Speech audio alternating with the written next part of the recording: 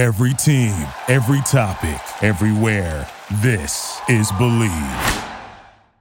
Everybody, it's time to believe in the Big 12.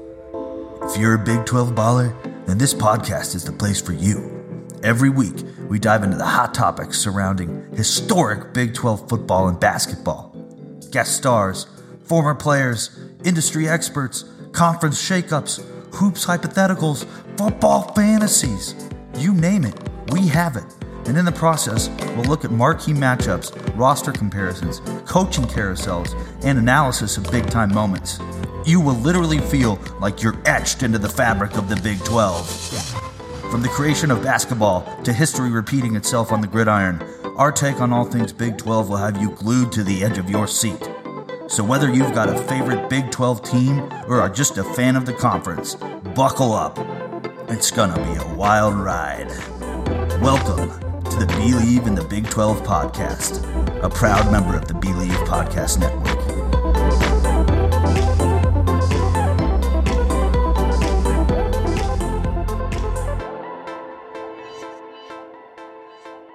Welcome to episode number 17 of the Believe in the Big 12 podcast. And on behalf of the entire Believe Podcast Network, before we kick off, I have to ask, do you believe? And more importantly, gonna switch it up this time. Are you ready for March Madness? That's right. There might even be a more important question than do you believe this week? Because we are 7 days and a series of conference championships away from the ultimate experience, the tournament of the year, where logic is defied and brackets are busted and nets are cut down. But I want to make a quick announcement. Not only is March the month of madness, but March is Red Cross month. Big time. And I am merging the two.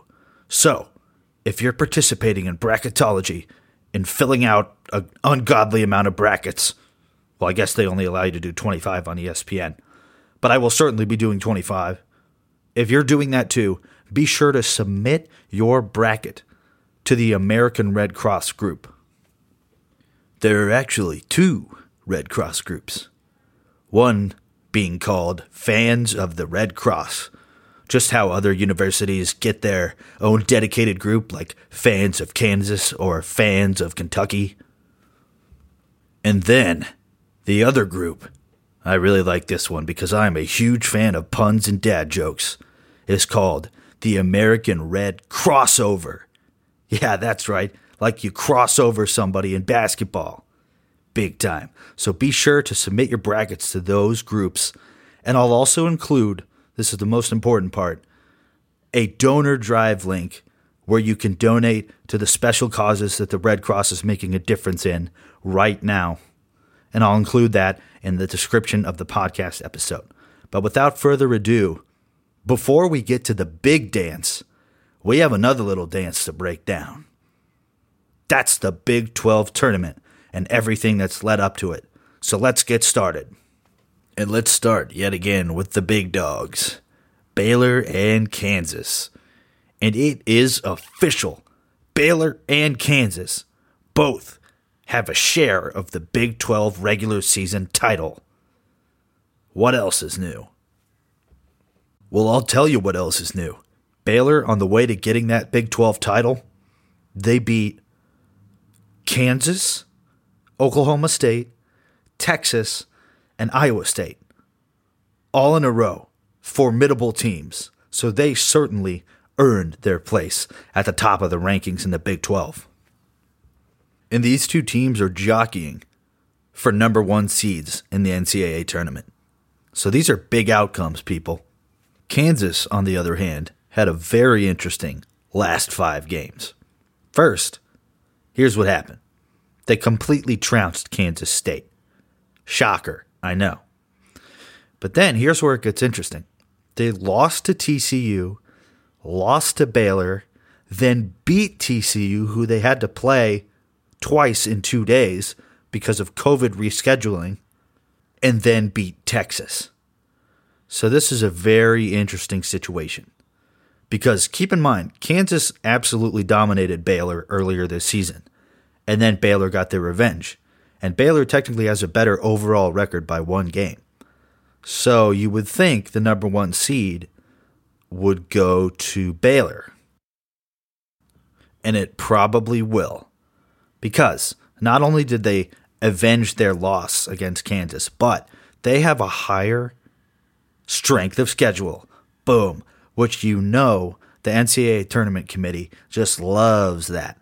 They always put a lot of weight into that. And granted, Kansas is only a few spots behind Baylor in terms of strength of schedule, but they're still behind. And they're behind because of some interesting things that I've noticed throughout the season. And what better way to showcase those things than by looking at their game against Texas? Texas coach Chris Beard, well, he did an excellent job of taking away Kansas's sharpshooters. And here's the thing. It worked. For 40 minutes. ESPN put it best when they said that. It didn't work for the 5 minutes of overtime, which is what really counted. They shut down Ochai Agbaji, star Kansas guard, for literally the entire game except the last 5 minutes. And that's the thing about Kansas. This is why you can't quite count them out for a number 1 seed. Because no matter what happens throughout the course of a game, even if their star gets shut down, they always find a way to make a big play. And it's usually by Ochai Agbaji, even if it's his only 2 points of the game. But at the same time, that's the interesting thing about Baylor, is that doesn't really happen to them that much. Even though they've been plagued by injuries all season, their guards never seem to get shut down. Whether it's L.J. Cryer, Adam Flagler, or James Akinjo, you really pick your poison. Honestly, every single guard on the team has the ability to step up big in the absence of others, whether they're literally out of the game or if they're just not playing well. There's always a solution. And if it's not a guard, it'll probably be Jeremy Sohan, their star forward. And it's because they spread the wealth, which is a phrase I always say, but the Baylor Bears are exceptionally good at that. I mean, take a look. In this last game against Iowa State, James Akinjo had 20 points, Jeremy Sohan had 12, and Adam Flagler had 13. And Kendall Brown added 16. And he came out of nowhere.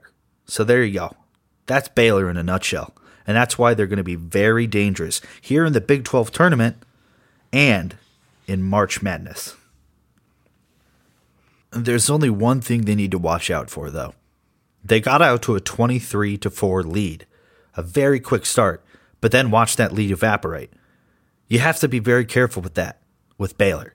You can't get too excited because they seem to get out to these hot starts and then cool off and go dry for a while. But that doesn't make them any less of a dangerous team when it gets to clutch time. And I want to make one thing very clear here. There's a distinction that fans need to know. In the Big 12 Conference Championship, Kansas is the number 1 seed. Why is that? Because Baylor had a better overall record, right? So why would Kansas be the number 1 seed? Well, that's because Kansas and Baylor had the same conference record, and Kansas split the season series with Texas Tech, whereas Baylor lost both of its games to Texas Tech. That's the difference. But that doesn't mean Kansas is probably going to get the number 1 seed in the March Madness selection show. That's probably going to be Baylor. It's only the Big 12 Conference Championships that Kansas is the number 1 seed. Let's get that very clear. But I don't think that Baylor is necessarily the better team. They're not worse than Kansas, but they're not better. And as the fact that they split their season series shows, this could be a major toss-up. That'd be really, really epic if they ended up playing each other in the March Madness too. And Texas Tech, one of the other big dogs that I talked about in our last episode, well, they had an interesting end of the season too. They lost to TCU, then beat Kansas State by 5, for that matter, but then ended the season with a shocking loss by 1 point to Oklahoma State. And West Virginia closed its season by beating TCU, who just beat Texas Tech. So what does this say about the Big 12? There's a lot of parity. Even if every team's record isn't necessarily as good as Kansas or Baylor or Texas Tech, any given day, a team in the Big 12 could win. And that's why this Big 12 tournament is very interesting. It starts with a first-round matchup of Kansas State versus West Virginia. Two teams with nearly identical overall records playing at the T-Mobile Center in Kansas City, where they hold the tournament every year. Kansas State has lost its last 5, and West Virginia has lost its last 4. So this is really a toss-up, literally, because according to ESPN's Basketball Power Index, it's literally nearly an even split. West Virginia with a 48% chance to win, and Kansas State with a 52% chance. But I still think West Virginia wins this one despite Kansas State having the edge, because in their most recent games, they've played a little bit of tougher competition and played them better. But this really is a toss-up. I mean, their stats are almost identical. Points scored, 68.5 for West Virginia, 69.1 for Kansas State. Points allowed, 68 for West Virginia, 67 for Kansas State. Field goal percentage, 41 for West Virginia, 42 for Kansas State. Rebounds, 32 for West Virginia, 33 for Kansas State. You get where I'm going with this. The winner of that game will go on to play Kansas, because remember, Kansas is the number 1 seed in the Big 12 tournament. And that game will be on Thursday, March 10th. We'll also have TCU versus Texas, Oklahoma versus Baylor, and Iowa State versus Texas Tech. And remember, like I said earlier in the season, this is the chance for one of these teams to make a mark and totally spoil the current way, the current setup, the current landscape of the Big 12 by winning the Big 12 championship and going on an epic run. I mean, let's look at our underdogs here. TCU, they're 19-11. Iowa State, they're 20-11. Oklahoma, 17-14. That's quite the difference between Kansas and Baylor. But records don't matter in March. Oklahoma is exactly the kind of team that could go on a little run here and sneak into the NCAA tournament. After all, Oklahoma, they allow basically the same amount of points as Baylor and even have a slightly higher field goal percentage. And more importantly, they've won 3 in a row. And this is the right time to be catching fire. Plus, in general, they just have absolutely nothing to lose. I mean, nothing. Iowa State, they have absolutely nothing to lose in playing against Texas Tech, too. There's only one thing that has me concerned about Iowa State.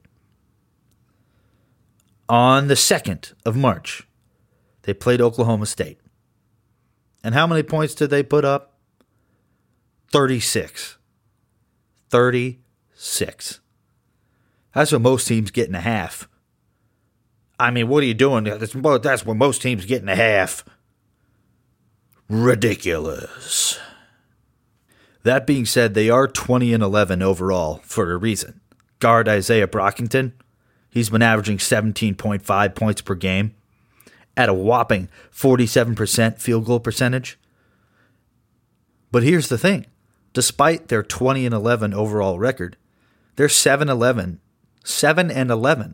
in the Big 12, just like Oklahoma, who's got a significantly worse record.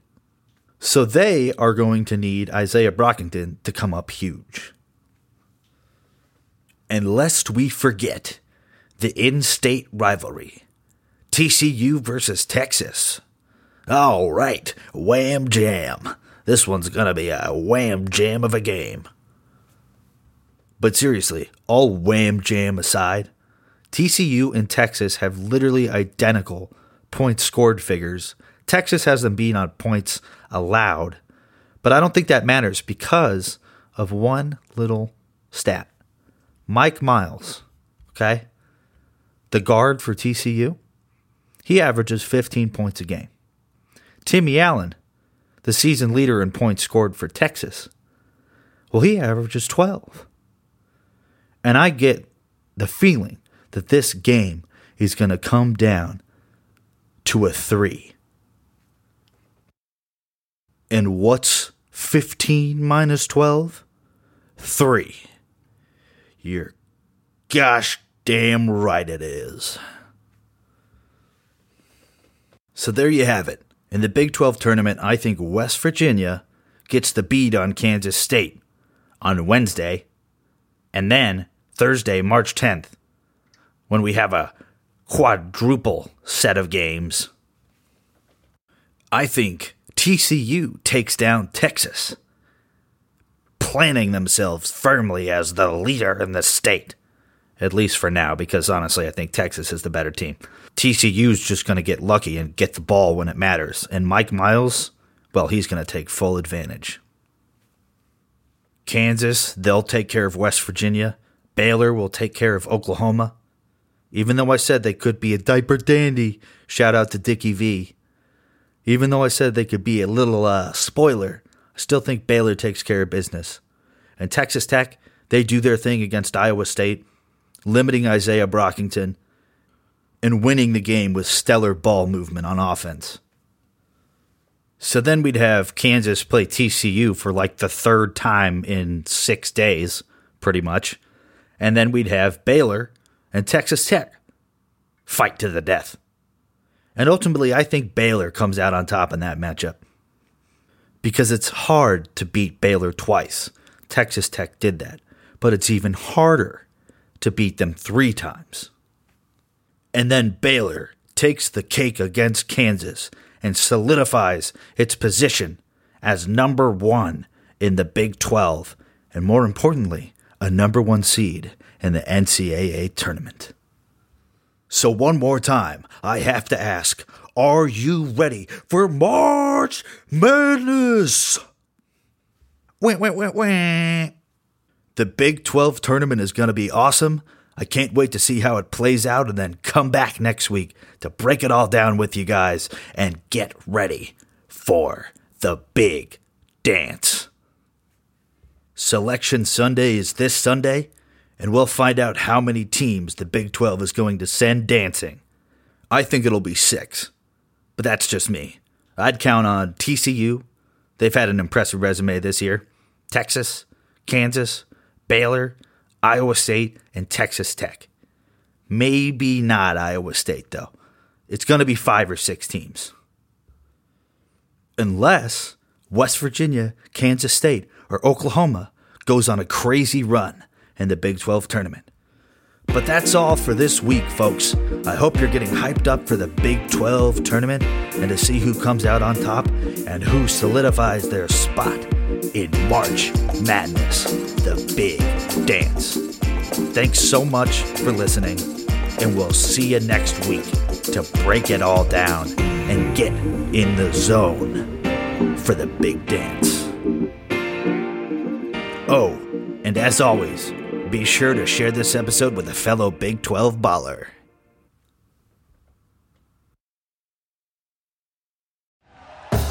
Thank you for listening to Believe. You can show support to your host by subscribing to the show and giving us a 5-star rating on your preferred platform. Check us out at Believe.com and search for BLEAV on YouTube.